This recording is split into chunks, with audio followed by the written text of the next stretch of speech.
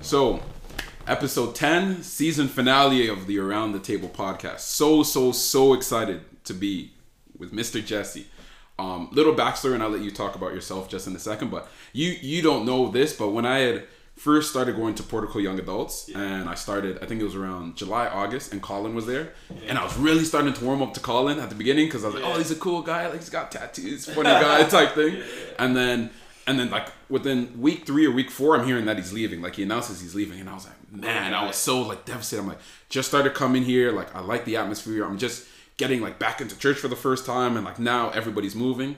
And Jonathan's like, nah, there's this guy Jesse coming, like he's a cool guy type thing. I'm like, bro, don't tell me that. I'm not even trying to hear that. Like there's no way. And then you come in over time, and then we start to talk, and I see a lot of the similarities, and I see a lot of like you and me and vice versa, which is why I was so excited to have this. So I guess we might as well just start there. Like, what do you do? Like, what do you do, and how did you actually come to get that role? Because it's almost like divine timing. The timing that you came and the timing that I started coming to Portico. Definitely, definitely. Well, first of all, I'm really glad to be here. Appreciate you. Appreciate what you're doing here. So a little bit of background information as to how I became the Young Adults pastor is that I was actually working at Portico prior to that, and I was doing online, and then I was also, prior to that, I was working at the Milton campus. Okay. And so now a little bit of background information. It's crazy. Sometimes there are things that people do when they're 5 years old that, are kind of like, they kind of pass, right? Yeah. It's like they just do, it's like a little fad that they do or whatever, right? That kind of passes. And so, but sometimes it actually sticks to them. And so for me, I grew up to a mom and dad who were both pastors. Okay. And so, as a 5-year-old, so this would have been in the early years of like when they actually gave their lives over to Christ and stuff, and they started following him passionately, started leading, is that stuff was rubbing off on me. So I'd go to church, I'd see the pastor preach, and I'd come home and I'd like recite his sermons. Really? Yeah, 5-year-old just walking around with the Bible thinking he knows everything. Yeah. And so it's funny because I go back to sometimes those footages and I'm like, man, that's so weird that I'd be here right now. And so, long story short, for me, when that happened when I was 5, obviously you get a little bit older, I stopped doing that stuff. Yeah. But then it was actually 16 was when I actually got a hold of, like, I felt like it was like a life-changing experience that happened in my dad's church, where I experienced God. And then so from that point onwards, it was like I was being brought back to when I was a 5-year-old kid doing all that stuff, and I'm like, okay, well, maybe I'm meant to do this. Yeah. Maybe this is what I'm supposed to do, right? And so, and then so I started working so now a little bit, I'm sorry, I'm taking you through don't worry. So many different periods. We'll start. We'll go back to the beginning. But with Portico, I was teaching prior to that. Okay. And so I started working with Portico because of a good friend of mine who was working at the church. His name was Daniel Clark. Okay. And so we used to kind of like just be leaders at their young adults. Okay. At Portico. And we enjoyed it. Like, we enjoyed doing that there. Now, prior to that, we were at a church where we were doing that as well. So we wanted to kind of come along with what was happening there. And so he was being relocated to Milton to lead the Milton campus there. Yeah. And so Kamal and I, we felt that, well, we should probably go there as well. We wanted to go there as well. We loved them as a couple, and we just felt that that's where God was leading us. And then it turned out that, oh my gosh. So it turned out that, while we were there helping them out, I was lined up to teach phys ed. It would have been grade 7 and 8 phys ed. Yeah. It's the sweetest gig. Yeah. It was gonna be so nice. Yeah. So I'm looking forward to this. Went in for the interview, got the job. That summer I'm getting ready. This is a school in Mississauga or in Milton? This is in Hamilton. Hamilton, okay. So I'm getting ready to teach phys ed. And then it turns out that in order to stay on the board, you need a couple of things. And so one of the forms that I didn't fill out was an offense declaration form that pretty much says that you're not a criminal. Yeah. And so really all it was is just a check mark. That's all I had to do. Yeah. Submit it. And so that was the one form that I didn't submit. Mm-hmm. And that one form was actually what got me kicked out of the board, like off of the board. Because, and the only way I found out is because I tried to access my emails and I couldn't. And I'm like, yo, like what's going on? Like you didn't know beforehand that you had to do this? I did, but like it was like, I don't know where my mind was. Yeah. For some reason I just missed it, right? I just missed that I was supposed to do this. Yeah. And so this job lined up. I'm like, oh, like now I'm panicking because like it's three weeks away from me actually starting in this role. Yeah. And so they couldn't do anything. They said, well, you're gonna have to appeal. Like you're gonna have to wait. There's a long process. I was like, but I got a job starting up. Yeah. Like, sorry, we can't do anything about it. So that's how I got a really good gig that I ended up losing. Jeez. And so that was a moment where I was just like, man, like what is going on? Yeah. And so long story short, that October I actually started working for Portico. As a result. Well, it wasn't a result of that, but it felt like that was kind of like the direction as to where how things worked out, and I was like, whoa, okay. Yeah. Well, I guess this was kind of a blessing in disguise. Maybe I was meant to be here. Yeah. And then Colin leaving, and then I took over Young Adults, which was really cool, getting to know everybody there and stuff. But I knew some of the people there before, which is good. But so yeah, let's start from the beginning. Where are you from? Where are your parents from? Give me a little background on who you are. Sure. So I was born in the Middle East, a country called Bahrain. My dad's from Uganda. My mom's from India.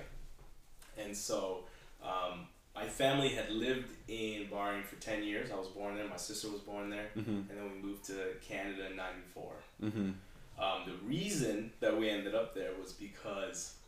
So I'm going to give you the full... give us the full picture. There and why did these... kids end up in Bahrain in the Middle East. So, my dad from Uganda, he went to India to study. Yeah. He met my mom there. And so, they really hit it off. And they moved. They got married. They got married in India. They moved to Uganda. Yeah. And they had 2 kids there. So, my older siblings. At the time, my dad, I think, may have left out some important... Details as to what was going on, like the political climate in Uganda. Yeah. And so if anyone watching you're a little unaware as to what was going on, it was in the 80s. It was run by a dictator named Idi Amin. And so that kind of hit close to home because my uncle, my dad's brother, was actually in close proximity to him because of he would just work with him. Yeah. And so that kind of affected... just the entire dynamics of what was going on there. Yeah. And so it kind of hit home. And so my mom, at the time, she's like, let me try to get the family over to India. So she went back to India. She couldn't do it. While she was in India, a friend of hers said, listen, there's a really nice job in Bahrain. You could probably go over there and then get the family to leave Uganda in Bahrain. All right? So she goes to Bahrain. The job... that her friend was talking about was actually human trafficking. It was a human trafficking job. Yeah. And so she's there, and she's like, whoa, she realizes what's going on. Yeah. And so she escapes. Like, she actually leaves before the job even went through. She leaves in, like, the middle of the night. And she stumbles across a Catholic church. They were having an event taking place at the church. And... they're like, are you okay? Like, what's going on? Like, because she was just in this whole, like, panic frenzy. And so she tells them everything's going on while I was in India. I came here on a job. Turns out this is what the job is. My husband and my kids are in Uganda. Still. And this is what's going on. Right? So this is a span of, like, maybe a year or so. A year and a half, right? And at this time, she had been separated from my siblings. And so they were like... wow, like, okay, well, you can sleep here tonight, but let's try to look for ways that we can get the family over. And so, long story short, is they actually ended up doing that. Jeez. They got the family over. Yeah. And then a couple years later, I was born. Yeah. Jeez. So that's a little bit of a nutshell as to why I ended up there and why my family ended up there. Jeez. Yeah. So I'm wondering because in today's climate, you don't see blacks and Indians together very often. So I'm wondering at the time, especially because you said he met her in India. Yeah. So that's more difficult turf, I would think, to marry. And so even more difficult because the part of where my mom was from, the part of India. So my mom's Anglo-Indian. Okay. And so shout out to all my Anglo-Indian people watching here. Don't send me messages. This is not a shot on you, but yeah, let's talk about it. Anglo-Indians are they're very Anglo-Indians are very colonized by the British. Yeah. And so a lot of them gloat on the fairness of their skin. Okay. Right? Yeah. And so they look at the rest of India like, we're a little bit more superior to you. They don't say it. Sometimes they might, but they don't say it. But that's kind of... It's like light skins and... That's what it is. You got it. There you go. So the fact that she not only did she got with someone that was... Because my dad was dark. Like he's Ugandan, but he's also got Sudanese blood in him, so he was dark. Okay. And so the fact that they fell in love and the fact that they got together was like, and so he heard it all. Like it was, and at the time it was rare, right? And very, The family was accepting, but the family was still like, he's the first black guy in the family. Yeah. So it was like, what do we like? Can I touch your hair? Like, right? Like, we know those figure out what that looks like, right? And then so when my dad, it's funny because when my dad took my mom to India, they were like, oh, like she's fair, like she's a very fair skinned person. So they had also that type of, so it was literally day and night meeting each other, bro. Like it was hilarious from the stories that they've told. So and what was that like religious disparity like did she practice a certain religion in India, and did he practice a certain religion in Uganda? I always said my mom was a little bit of a fake Indian. So my dad actually knew Hindi. He knew more of... Really? He knew Hindi more than my mom actually knew some of the words. And so he would he embraced the culture. My mom was, because Anglo-Indians are mostly like Catholics. Okay. So she wasn't really that heavy into like, say, like Hinduism, for example, right? And so my dad was actually an atheist.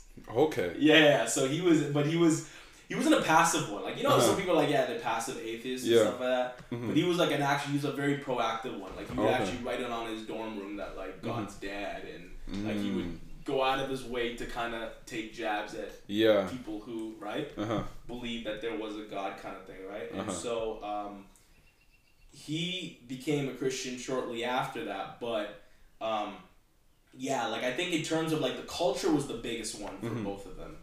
I think that was the biggest, like, whoa, like... Because, I mean, it still is now. Like, you see it in Canada. I feel like, because you have a lot of, especially, like, in the GTA, you have a lot of immigrants coming into the GTA, whether it be, like, Jamaican, Indians. I know Malton, where I'm from, is a lot of blacks and Indians, and you see that disparity more so between, say, the first generation that's come over than the second, because they've grown up in that environment where, you know, you're coming from India, you only grow up with Indians, or Africa, you only grow up with people from your country, and you come to the West, and it's like, my kid's going to school with people from Italy, from India, from Pakistan, and all these different places. So that's, I find that very interesting. But because at the beginning you said that your parents are pastors, and at the beginning one is atheist and one is like passively like Catholic. So how does that happen?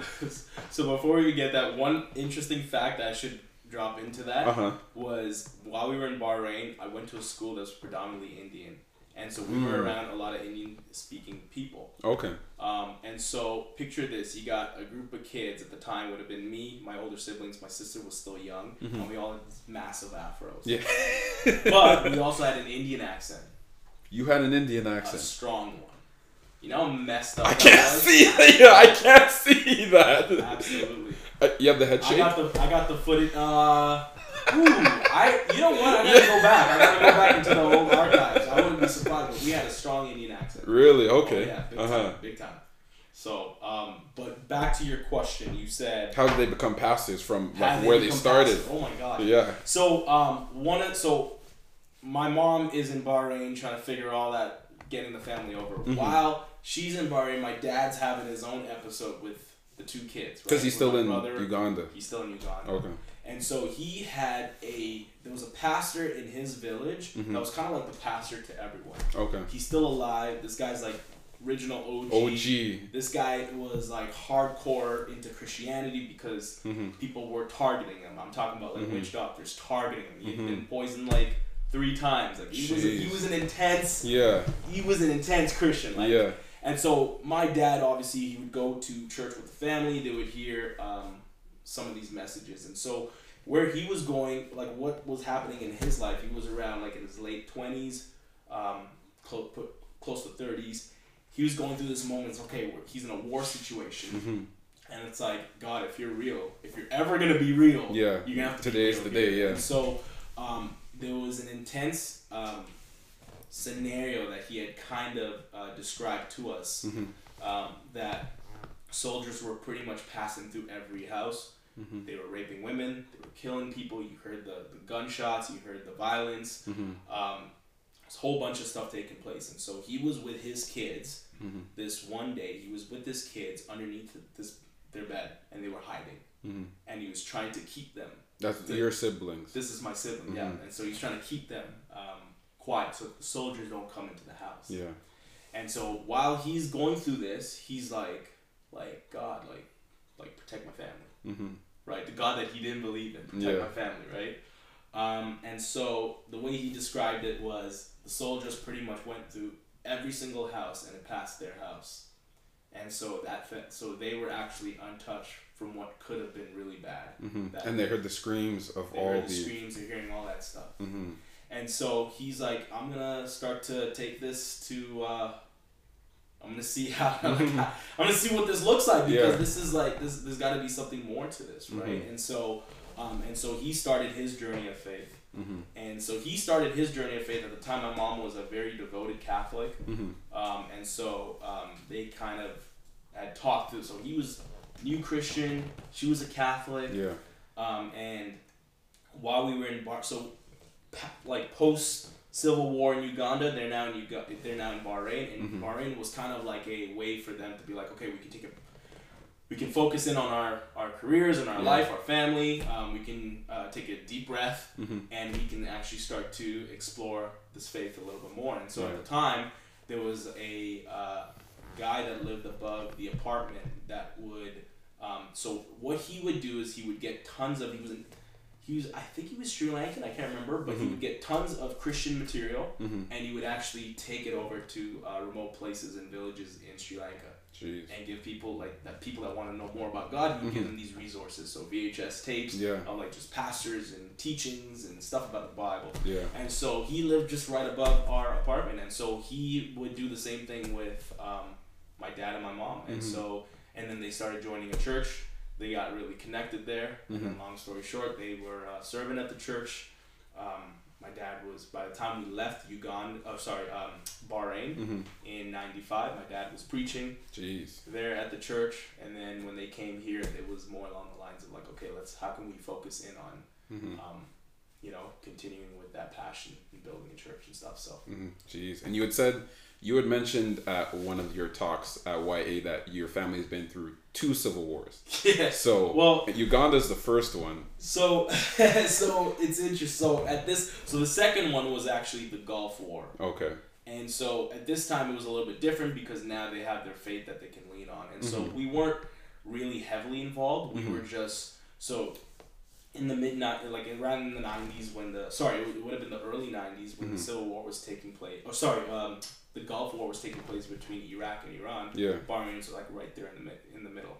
Right, and so my mom at the time worked for the American Embassy, and so they provided us with, and so there's actually a picture of me as a kid in this gas mask and stuff like that. And they provided the family with gas masks and stuff, and so we were in between that, and so any wrong move could have literally just wiped out our area and our region because stuff was just flying over us. Jeez. And so that was another moment of for my parents where they were like, okay, well, we went through this, in Uganda, and now we're kind of in the middle of this now, Bahrain and stuff. I was a kid at the time. How old were you? Roughly? So this would have been around 92. I was around maybe 2 and a half. 2? Okay, so I don't remember as much. I'm just going based off. But the Indian accent, you remember?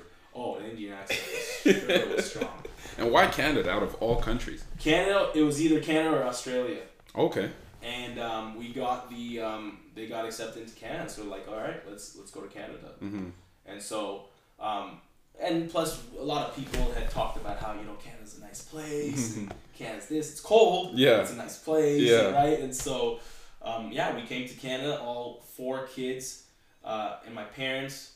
We all had afros. My sister was a little baby at the time. She had a little afro, and we all had thick Indian accents. Jeez, and you moved to... We moved straight to Mississauga. Straight to Mississauga. Okay, so you started in Mississauga. I started. So you're a Saga kid at heart.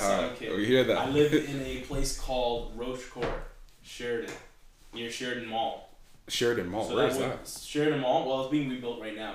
It's right off of the QW, off of Air Mills Parkway. Oh, okay. Yeah. So you started off there. Rochecourt was tough. It was rough back then. Okay, so I don't know if it is right now, but Rochecourt was, you put sticky paper out. Yeah. You find cockroaches. You find a mouse. You find all kinds of stuff. It was a hidden treasure, man. You wake up in the morning, you're like, what are we gonna find? Yeah. That's what it was. Jeez. Okay. So are you guys in an apartment or are you in a house? We were in an apartment. You're in an apartment. So there's 5 of you. There was 6 of us. 6 of us. Yeah. And how many? Like 6 bedrooms? 6? No. I wish.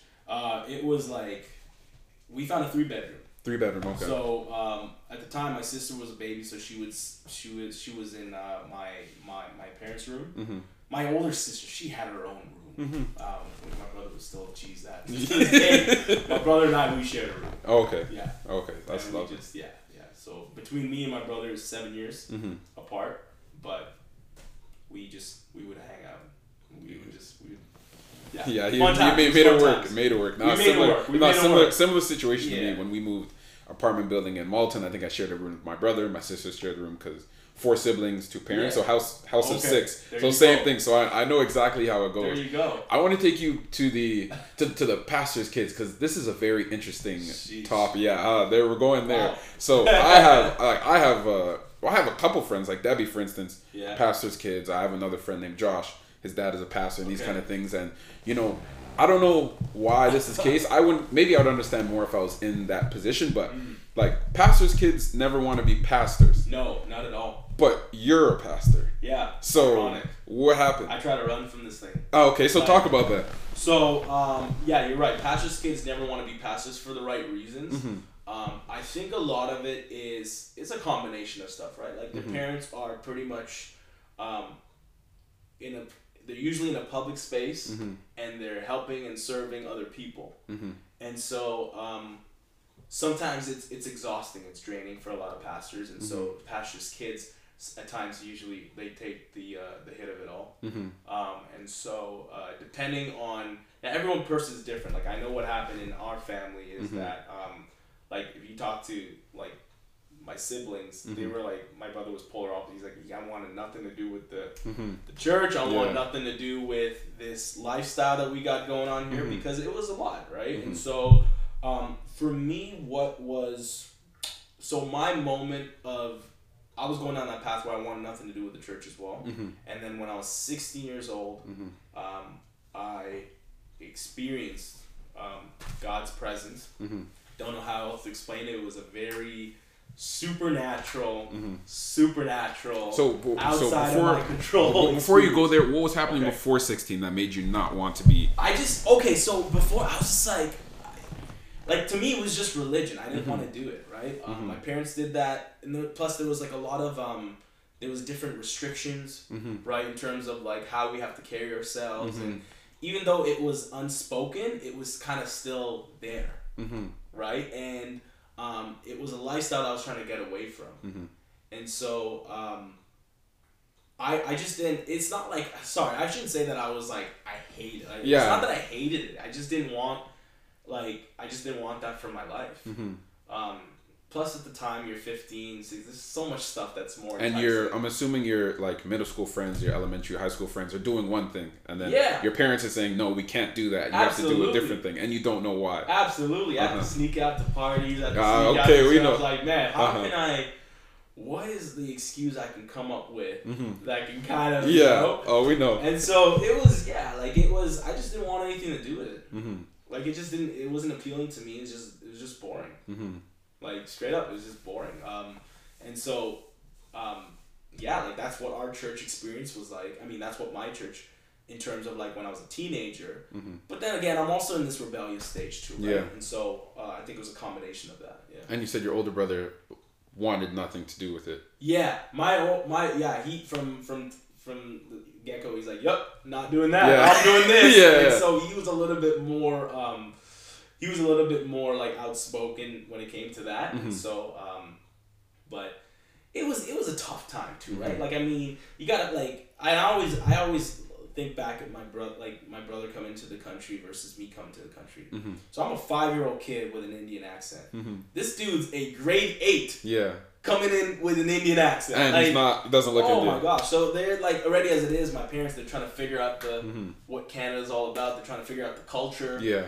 There's so many things that they don't even know of. My siblings, they're trying to figure out some stuff. And so I guess with him, where my brother was at, is it was like, look, I don't have time for church. Yeah. I'm just trying to figure out where my place is with all of, trying to socialize and, through high school and stuff. And so I think that was a little bit of a combination as to where he was at. And then 16, so you say 16, that's the big year for you. 16 was a big, December. I remember it to this day, December 23rd, 2005. Y'all can do the math as to how old I am right now. 2005. It happened I had always seen people go up for prayer in my parents' church. The funny thing is, I didn't even hear the message. I never listened to it. I would just be in the back, right? Yeah. And so I told myself, I was like, you know what? 2 days away from Christmas, let me go up for a blessing. Was there anything else going on that like provoked you to that decision, or was it just one of those random? Well, I will say this. So that happened December.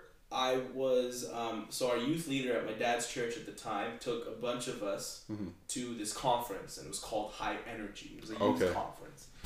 And so I went to this youth conference, and I was in the back, and I was like, and I grew up in this, right? Yeah. So I'm in the back, and I'm watching all these kids like just get super like static over this, right? Yeah. Hands are lifted. Yeah. Trust me. Doing all that stuff. And I was like, all right, let me go up there. Like, let me walk up and I'll join them. I'm not gonna be back here, right? Just hands so crossed. I went up there, and so there was this one song called "Our God Is an Awesome God." So I'm like, let me do this, right? Because I'm seeing everyone doing this. Let me do this. And it was so weird. I don't know why. I started like a tear went down my eye, and I'm like, what the heck is going on? This is weird. Like, why am I crying? Yeah. This is weird. I was like, okay, snap out of it, right? And so that happened, but I kind of like skimmed over that even happened. It was just always like that was weird. Yeah. I didn't make myself cry. I don't know why it started. Why it happened. And then, so that was kind of I feel like that was kind of a way of like a setup to what I would experience. Okay. December 23rd, 2005. Okay, so you go for a blessing. Yeah. And I was like, let me so I was like, let me go up for prayer. You know, my dad would pray for people. I was like, let me go up there for prayer. Yeah.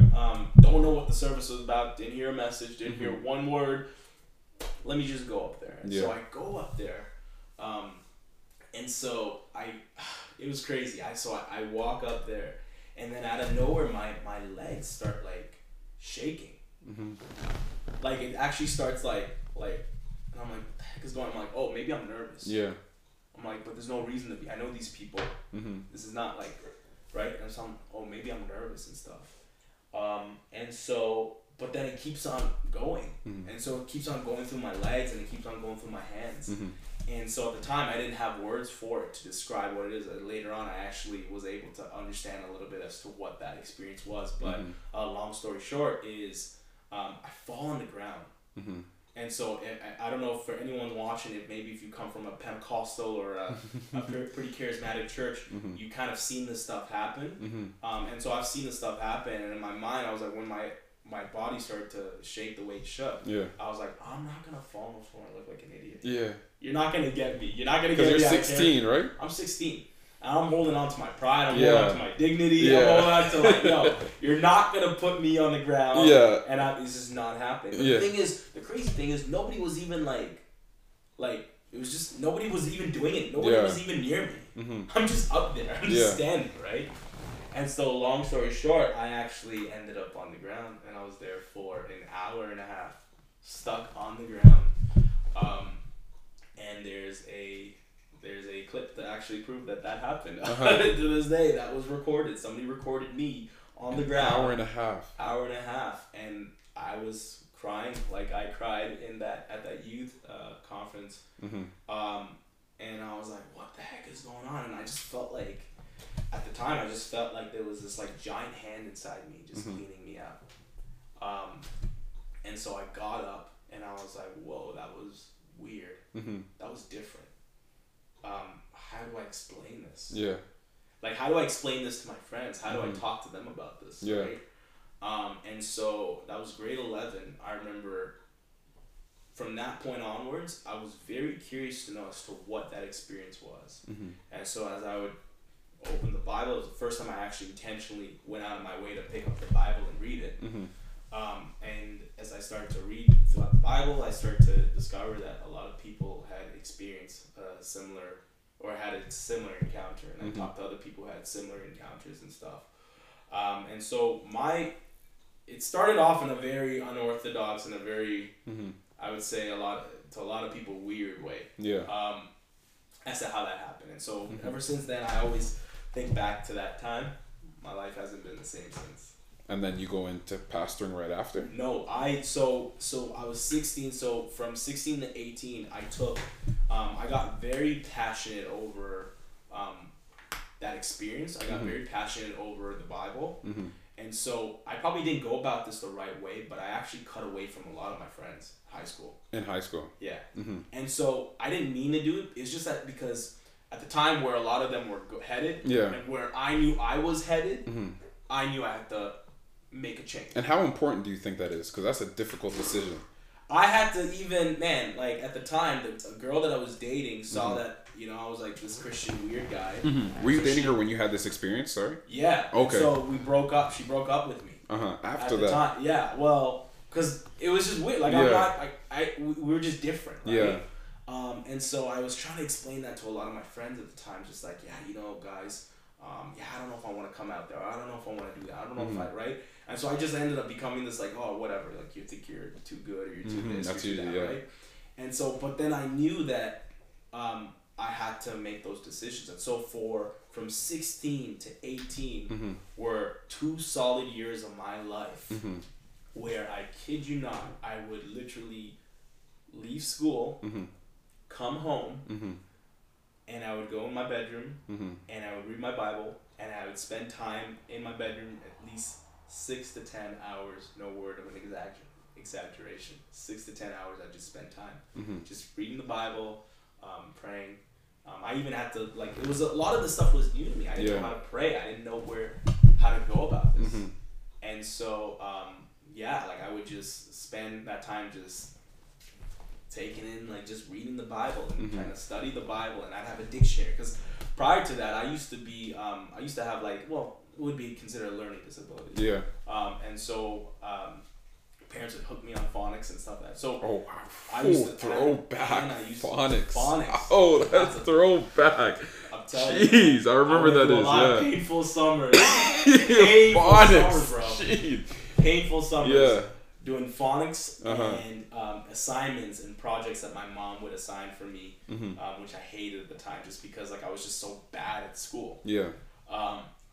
And so, when I became Christian, I would have my Bible, but then I'd also have a dictionary, and then I'd also have this other study Bible that I borrowed from my dad, and I'd be highlighters and a pen. Is it like a King James version, and you're trying to use? It was a King James, New King James version. Okay. But still a little bit difficult. Yeah. Still, it was New King James. Still a thou and a I'm trying to figure out, all these words. I'm trying to figure out words, and I'm trying to figure out also historical content. I'm trying to figure out all this because I'm like, yo, this has to be real. Yeah. Right. If this has to be real, right? And so I went through that. I don't even want to call it phase because I'm still at that place right now where I still have a passion for it. Yeah. But it was those 2 years were actually very helpful for me to do it, even though I cut away from my friends because at the time my dad was actually sick. Sick with? He was sick with cancer. Oh, okay. And so he. And you learned this at 16? 16, 17, while I was going in my room praying, I would come out and then I would kind of care for my dad with my mom. Oh, okay. And so he had been through 2 aneurysms at the time. What I didn't realize was that what he was going through and the way he would actually pass, because he would pass away when I was 18, so 2 years I would say 2007 is when he passed away. Mm-hmm. That actually prepared me for the way he died. And I can explain to you how he died. Yeah, but it actually prepared me, like, spending those 2 years, even mm-hmm. though it felt like a very radical, fanatic, I'm cutting the rest of the world out of my life, and I'm just going to spend time going to school, coming home, eating, and then just spending time reading the Bible. Mm-hmm. Those 2 years actually prepared me to handle the trauma that would come from his mm-hmm. death. Jeez. So actually, before you get there, I want to go back to the severity of decision, because like what you said you've done in high school, that is not an easy thing to do. And if we talk to high schoolers now, that is something a lot of them struggle with. So I'm wondering, what is the decision making process like? Like, are you looking at, like, if I stay with them, this is where I go, and if I don't, this is where I end up? Like, what are the alternatives for you as far as making these decisions? Because it's one thing to think about and say, I can say for years, man, I need to cut these people off, or I need to go a different way, but actually having that conversation or doing it is completely different. So how did you go about doing that? So already as it is, I already knew that even when I would go to certain parties and I would be in certain spaces, I already knew that I was like, I shouldn't be here. I already knew that. I was just ignoring it. Mm-hmm. But when that moment happened, I was like, okay, like, you didn't just, like, this didn't just happen for your own personal gain. Like, this happened so that you could actually turn your life around, and so that something good can come out of it. It wasn't easy, because I got made fun of. And I was with a group of people. We were all the popular kids. We would be the ones making fun of other people. So when I was on the other side of the spectrum, where I was, like, the one that was actually the butt of the joke, I was just like, man, like, this is tough. And so I would say one of the things that helped my decision was I would say the privilege. I don't even know how to put it, but I had the privilege of seeing other people go down a path that I knew I was headed down. Okay. And so that kind of scared me. And so that's why I was able to kind of make that. Now, I tried to still maintain a lot of those relationships. You wanted to live, say, two different... I tried to, and I remember this one time I went to we used to have a club opened up by... in Oakville called Rehab. Okay. And I went there. Rehab, that's the name of the club? That was the name of the club. I didn't want to still live, man. I'm dating myself. I don't even think it's still out there. It was close to movie theater. At the time, the movie theater was AMC. Not AMC anymore. But so I remember I went there, and I was like, I shouldn't be here. Like, I just felt like throwing up. I felt like I shouldn't be there. Now I'm not saying everyone should be at that place. But that's just where I was at. And so there was a couple of things that kind of made me feel like I have to make a very, like, if I keep prolonging this, I'm not going to make the decision. So I had to just, like, cut it cold turkey. Even though I felt like I didn't do it the best way possible, because some people kind of interpret it as like, oh, you just don't want to be our friend or whatever, right? But I felt like for where my future was headed, I had to kind of take that radical. It scared me enough to make a radical decision. So how would you have done it now, looking back? How would I have done it? Yeah, how would you have done it? See, that's the other thing. Is like, I don't know if I would have done it any other way. Okay. Because I feel like it's almost like if someone's on fire in this room, God forbid. But if someone caught on fire right now and they're yelling and they're screaming, you don't care where you're getting the water from. You're just dumping water on them. You care less about the sneakers that they're wearing. You care less about the clothes they're wearing. Right? You can care less about the feelings because you're just trying to put the fire out. That's what I would compare me putting the fire out to. It's like, I don't know if I would have done it any other way, because it was a sense of urgency to put the fire out. And the sense of urgency was why I made the decision to say, hey, I can't hang out with you. I can't do it. Right? And so... I think one thing I would have done is, so going back to my experience, a lot of this stuff was new to me, so I didn't have language for it. Then I have like I have language for it now.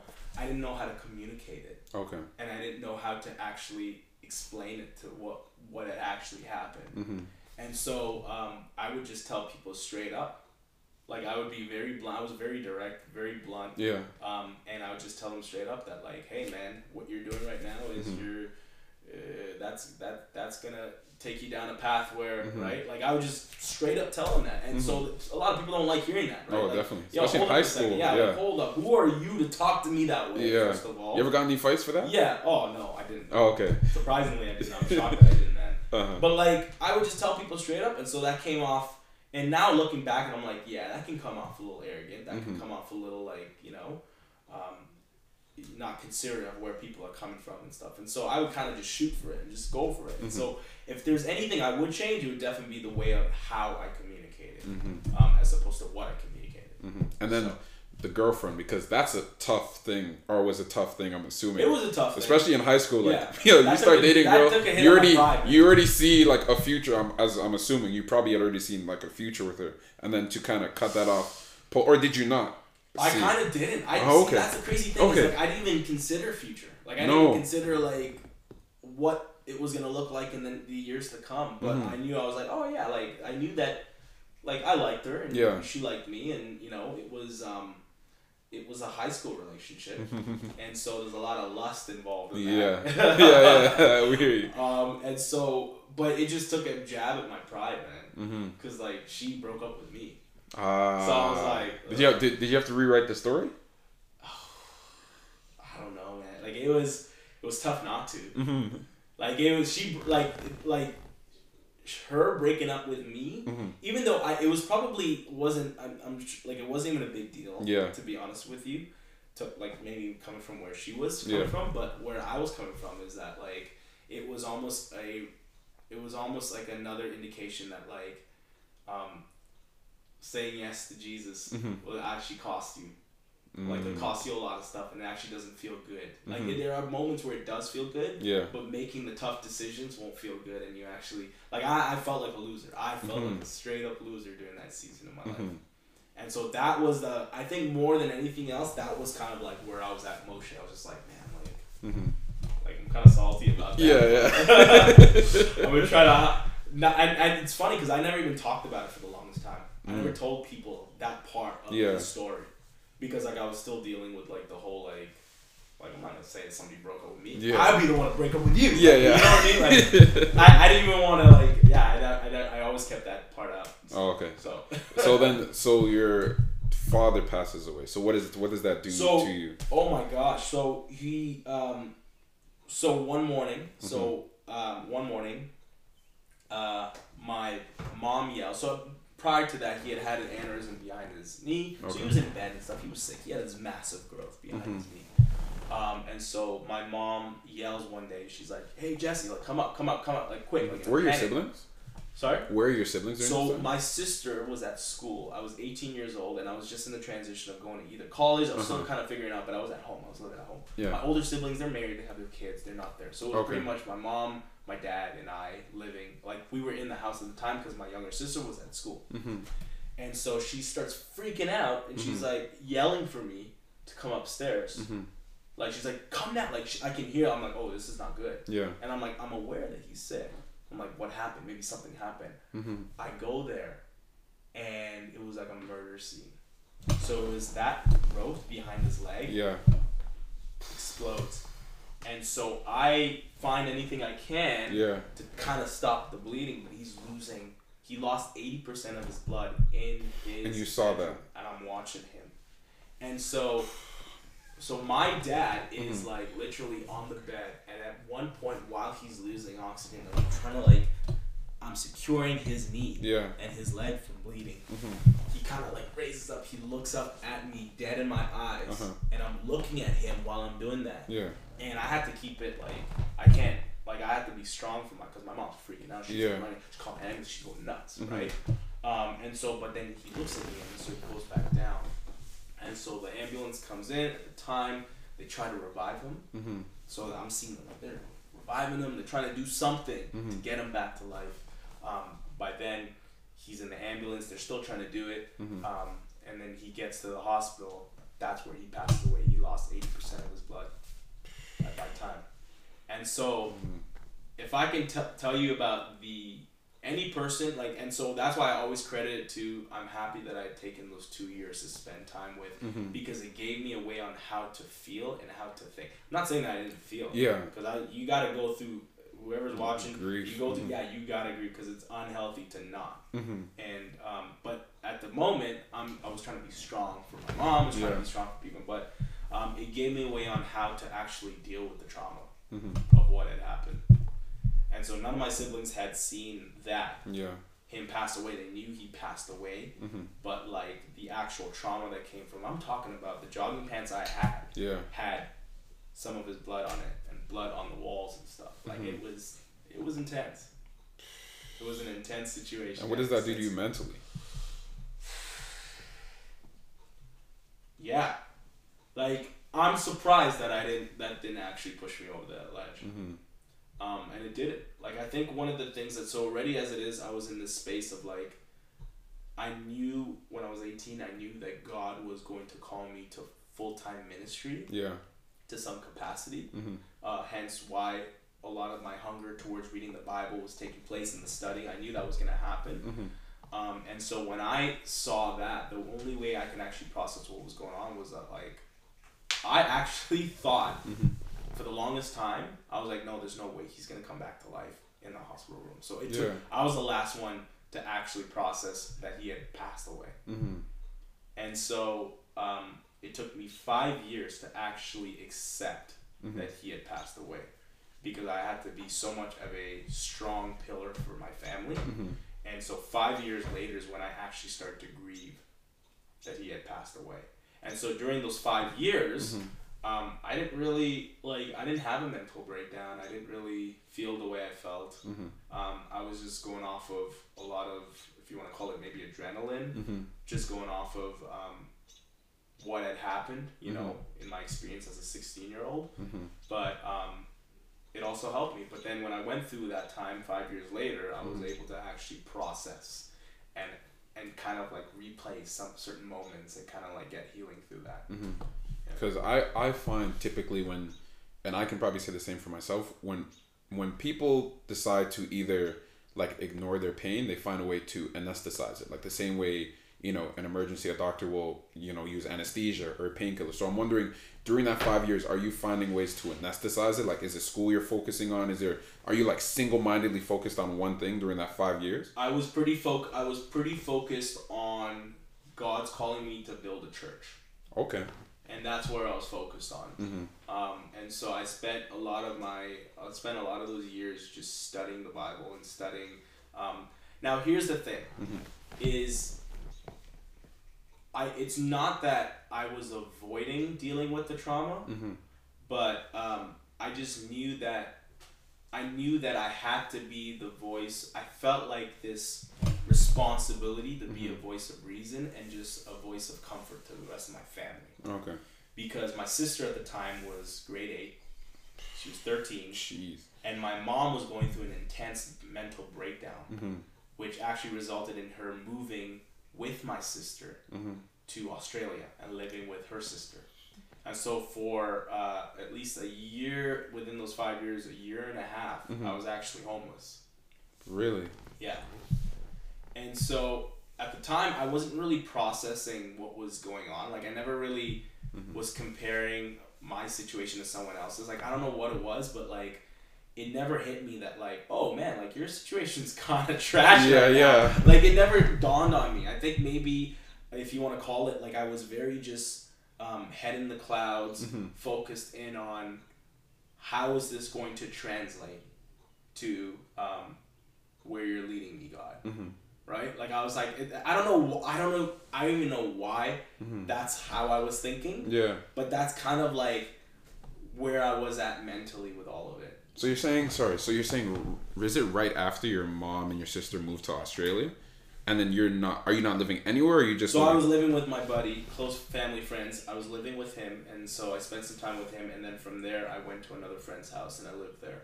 But I had my clothes in garbage bags for quite some time. And so my mom had offered, she said, hey, come with us to Australia. And I said I didn't want to do it. And I said, no, I'm going to stay here because I feel like maybe I should stay here. And they sold the place? So my mom sold the house. The church that was run by both my parents, they closed that church down. And so she moved with my younger sister to Australia, lived there for some time. And then, like, how was that conversation? Because you said you're living at your buddy's place. Like, how was that conversation? Is it, hey, can I crash at yours? Or no, they were like close family friends and stuff. So it was like, for them, they were so hospitable. They're like, hey, oh yeah, you're living with us. Like, that's what they said. Yeah. And I was like, okay, sure. And so he was kind of like, he was one of those guys that like is kind of like a friend, but he's more like a brother because I'd known him ever since he was like, we were in grade 6, right? And so I lived there for some time, and so even while I'm there, I'm still trying to. spending time reading the Bible, spending time praying, spending time getting a hold of just certain, resources and reading material. And he was headed to York University, he headed to college, and I wasn't doing that. Yeah, you had no plans. I didn't know where this was gonna go. I really didn't know where this was gonna go, and so I had no plans. But I knew sooner or later, I'm like, okay, I'm gonna have to do something. Yeah. And so maybe that was my way of grieving through all that was going on. And so they were very gracious. They gave me space. They gave me that space to grow. They gave me that space to grow. They gave me that space to kind of, mature in that sense. Jeez. Wow. Yeah. So when does your wife come into the picture? Oh, so she comes 2009, 2010. So 2 years after my dad had passed away. Oh, so 2 years after, that's when you meet her. 2 years after. Okay. And so at this point, so I joined a church that the pastor of that church was good friends with my dad. And so I felt at ease to join his church. And so I joined the church, and instantly the way they treated me was like as if I was I was in my late 20s when I was in my early 20s. Yeah. And so they gave me responsibilities over lead the youth because there's something that you right in terms of what you're going through and and so I would always hear that it's man, how are you going through this? And I'm like, I would have no way to explain it, but I'm like, so they put me in that position of leadership. And so Camilla was actually, close family friends of ours would come to that church. Okay. And so the girl said, I'm going to invite my friend over to the youth group. So we had this big bowling event. Yeah. We had over 60, 50 something people I had never met before. They came out to this bowling event. Yeah. And so Camilla actually came out. She was invited by my close family friend who was attending the church at the time. And so we ran across, and I was like, oh, hey, nice to meet you. It wasn't, I didn't really, because I was like, I'm leading. Yeah. I'm not even thinking, in my mind, I was like, if I get married, I'm probably gonna get married. It's probably in my late 20s, 30s. It's just not where my focus was at. Yeah. Right. And so, but she says that she told her friend that that's my husband. That's the same day. Yeah. She's like she didn't tell the same day. Yeah. But she felt that she knew that that was the guy that God, that she was gonna get married to me. And then she had conversations with her friend, and she's like, hey, yeah. So how does that develop? So then, long story short, one day our friends are like, hey, we're gonna jam out, because we would do that all the time. We'd have jam out in my buddy's basement. Someone would be on the guitar, drums, and so I would sing songs. I kind of worship. Yeah, I've seen. Yeah. So they're like, oh, Camilla's coming too. And I was like, oh, cool. And in my mind, I don't know much about Camilla. I don't know that if she's a Christian. I didn't know that. I was like, oh, that's cool. They're like, oh yeah, she sings. And so I do this one song. It's a song by Hillsong called "With Everything." And so it just happened that they were like, hey, you guys should do a duet to that. That's a setup. Bro, I ain't I'm not folk. I'm like, oh, whatever, sure. Yeah. Because in my mind, I'm like, I would be shocked that she even knows this song, because in my mind, I'm not thinking that she's even in part of this, the space, right? Yeah. This Christian space, right? And so we start doing this duet together. We start singing this song. I'm like, man, this girl's good. But then I'm singing this song, and I'm like, this is pretty interesting. Yeah. It was, oh man, this was cheesy Disney, right? But it was it was interesting, and I'm like, and then so we started talking after that, and I'm like, she's a pretty cool girl. And so we started talking after that, we started talking, and it was almost like we just developed a friendship. And you're still at your close friend's place at this point in time? No, at this time I am now renting at a place. Oh, okay. Yeah, there's a lot of stuff. Yeah, okay. But I'm renting at a place, and so I'm at my buddy's basement. That's where we jam out, and I'm at my dad's friend's church. Okay. And I'm leading the youth there. And so so we just develop a relationship, and we start talking, and I was like, man, she's very down to earth and stuff, and so and then we started dating. Jeez. Yeah, we started dating and stuff, and So we talked about, like, I told her everything that I told you about my life. Yeah. She told me everything about... And I will say something which is also interesting, that Camilla's from Chile. Yeah. And so her parents had also gone through... the Civil War, the dictatorship, Pinochet. And so there was, like, between the three of us, it's like 3 wars. It was like, whoa, like... That's where we're bonding up. Yeah. So we talked You got a dictator, I got a dictator. Hey, marriage! No. Bringing refugees together. Yeah. That's how that happens. No. So yeah, you know what though? One of the things that took really was an eye opener for me, because I was like, even when we started developing this relationship, I was like, God, is this the woman you have for me? Mm-hmm. And I knew it was because I told her, I was like, hey, so listen, I've lost a lot of friends over this Christian thing. And so this is what I actually see myself doing for the rest of my life. I'm going to go into full-time ministry. And I don't know if I'm going to lead a church, but I'm going to go into full-time ministry. And that's not everyone can sign up for that lifestyle, but even if you're a Christian person, you just don't expect people to sign up for that lifestyle. And so I let her know. I was like, hey, this is where I'm at. And then her response was like, that's awesome. That's actually where... And I was like, wait, what? Like, you're not shutting that down? Yeah. Had it been shut down before? Yes. Okay. Yes. Okay. And so, who I will not name... Yeah, of course, There was an individual that... We weren't dating, but there was an individual where I had... At the church at the time, one of the youth... Because I was a youth. Where I'd considered that we were, we were like, I was like, oh, maybe she's the one for me, right? And I mentioned that, and they were like, no. And she was like, no, I'm not gonna do that. That's my She's like, she just shut it down. And I'm like, okay, well, that's my answer right there. Yeah. But Camilla was like, no, that's actually kind of along the lines of where I feel I'm headed. And so. It was a lot of stuff that came natural. Yeah. Camilla was the first person I never had to put on for. And she'll say the same thing about me as well. She never had to put on, I was just myself. And then I met her family. Her family was nice, and her family was really generous. They took me in. I was 20 years old at the time, and so it's been quite the journey, but definitely it was one of those moments where I was like, okay, well, God, you put us together. Yeah. I knew I was not going to get married as young as we did get married. I was 23 at the time when I did get married. Yeah. She was 21. And so the rest is history, man. We got a kid and we got another one coming on the way. Yes, sir. Yes, sir. So then, so I'm wondering, because, and I think that's a good topic to talk about, relationships, because that's something that there's a lot of muddy water around. People aren't sure because either they don't have good examples at home, and if I can't find a model where I am, I have to look for it elsewhere, and that might be on social media, that might be on TV, it might be wherever, because I'm desperate. I'm trying to find something that I can copy, and if I don't find something, then inevitably maybe I might just copy my parents, and that may or may not be what I want, but I don't even know what I want. So I'm wondering, is that something you wrestled with? Is that something you struggled with, in the relationship space? I did, because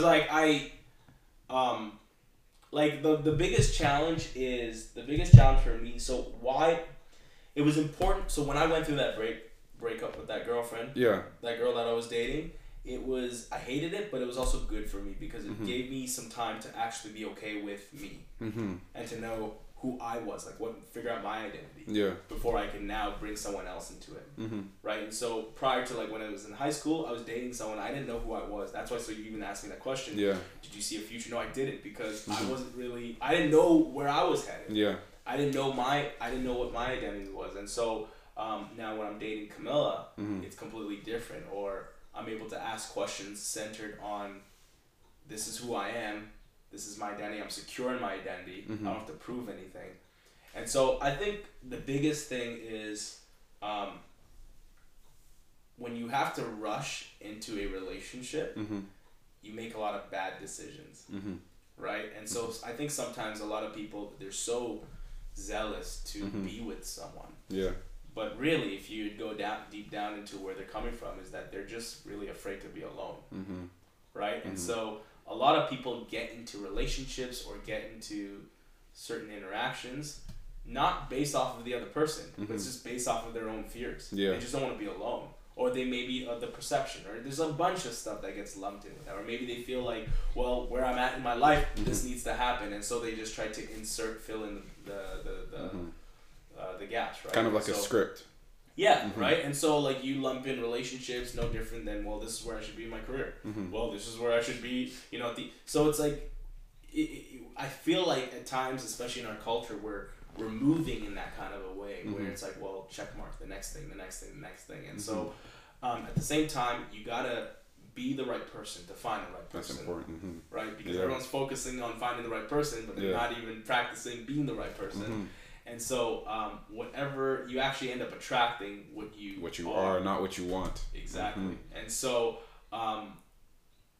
you're gonna have plenty of options. I'm sure when you are focused on, you know, who you are, who you're called to be.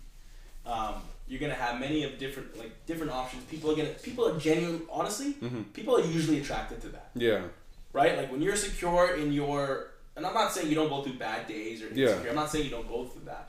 But like to be able to have, you know, proper headspace, proper direction as to where you're going, or to have a bad day and not let it knock you down. Yeah, right. And so most people are genuinely they gravitate to that. And so I think a lot of that has I think that has to do with like in terms of like I think in our culture we gotta focus more on just, you know, figuring out who we are before we lump someone else into this life that we haven't even figured out yet. And now there's a lot of confusion, hurt, pain, and a whole bunch of stuff that comes with it, right? And even when you talk about, you know, figuring out who you are and you know, spending time by yourself, does being alone equal isolation to you? Is that essentially what it looks like? Is it me isolating myself? Because because I've seen. Okay, now I'll give you an example. Because I'll see now, and this is something you've seen too, where it's like I just cut everything cold turkey. I don't really know what I'm doing, but I know I need to be alone. But like being alone is only part of it. Yeah. What is the other part of it? So you need moments where you're alone, so that you can actually reflect. You can refine, you can redefine, right? But then the next part of it is actually you got to get out there. You got to get out there, and you have to take whatever you've received in moments of, you know, your aloneness. You need to be able to put some stuff into practice. Okay. But see, when you, first of all, I think isolation can be a good thing, it can be a bad thing. And so if you're isolating from something, I think that can be a bad thing because you're escaping. But if you're isolating to something, that's a completely different headspace. What are you isolating to, right? So even for me, like in my moments of, if you want to call it isolation, it was not that I was running away from something, but I was running to something. So I was running to more time spent in the Bible, more time spent with God. Like I was running to, so I was investing, I was already throwing and investing my life into this. And so because of that, to them, it seemed like I was isolated. But to me, it was like, no, I'm investing. Right? And so I think every person needs to kind of go through that, where they're able to kind of figure out who they are. Now, I'm a pastor. I'm always going to look at it through the filter of your identity in Christ. Yeah. Right? And that's just how I understand the world. That's just how I see the lens that I see it through. But you do need those moments. You need those moments where you're able to kind of dedicate strictly towards, you know, figuring out, asking yourself the tough questions before you venture out. Can you highlight on company, because you had said at the beginning that you had to, you know, remove yourself out of the company of people, and, you know, it talks about, you know, bad company corrupts good morals. Can you kind of talk a little bit about that and just how, because I feel like that's an underrated portion of whether it be isolation or aloneness, because it's like, I want to keep, like you said, I want to keep this, but I also want to be this. And at some point in time, you're going to find that the person you want to be and the person you are going to disagree on certain things. Absolutely. And you're most likely going to revert to the person you are rather than the person that you want to be, because that's what I know. And I know if I do this, it'll produce this. If I do the things that I think may get me to where I want to be, I might not get the results I want instantly. Right. So then what does that really look like, as far as like whether it be like bad company, good company, or how are you even able to tell the difference for somebody who's not? Well, first and foremost is that there's a lot of people that will give you, like, there's a lot of people that bring a good time, Mm-hmm. right? And so a good time is obviously a good time. Yeah. But a good time expires because a good time sometimes hangs on what is convenient in the moment. Mm-hmm. So there are certain people come in your life, Mm-hmm. right, that will bring a good time, Mm-hmm. but there's a purpose that they're trying to fulfill. There's a purpose that you're trying to fulfill, and you guys just get gravitated to each other, Yeah. right? Because of common, it's just convenient for Yeah. the moment. And then there are people where they don't just bring a good time, or I would hope they bring a good time, Yeah. but there are some people where it's almost like you have to, like, you know, that saying that says that, like, show me your friends and I'll show you your future, Mm-hmm. right? Is you have to almost plan for who do I want to be 5 years from now, Mm-hmm. and what are the steps that I'm actually willing to take? What am I willing to actually give up? Mm-hmm. What are the sacrifices I'm willing to make to be that person? So it's almost like, it's not like I'm getting there, but like one of the things for me is I was 18 years old at the time, Mm-hmm. and I knew that God was calling me to full-time ministry to become a pastor. Mm-hmm. But it wasn't, so where I had to come to was, just don't think like someone who's going to be a pastor, Mm-hmm. think like someone who is. Mm. And so in that moment, I kid you not, Mm-hmm. I used to do some of the most cheesiest, tackiest things. I would line up stuffed animals, Uh-huh. and I would preach to them. And I would... And Is I that would, 18? Yeah. Jeez. 16, 18. I'm like, I needed an audience. Yeah. And I didn't have the audience. So I was like, well, these stuffed animals, Yeah. that's an audience right there. And so Yeah. I would literally see, and I would visualize myself Mm-hmm. in the position of either a preacher or a pastor, Mm-hmm. doing the very thing that God called me to do. Mm-hmm. It looks silly on the outside. It looks silly, like if you were to watch me do it, because Yeah. I'm just standing up I'm there. envisioning it right now. And I'm just going at it, and I'm walking back and forth, but I needed to see it. Mm-hmm.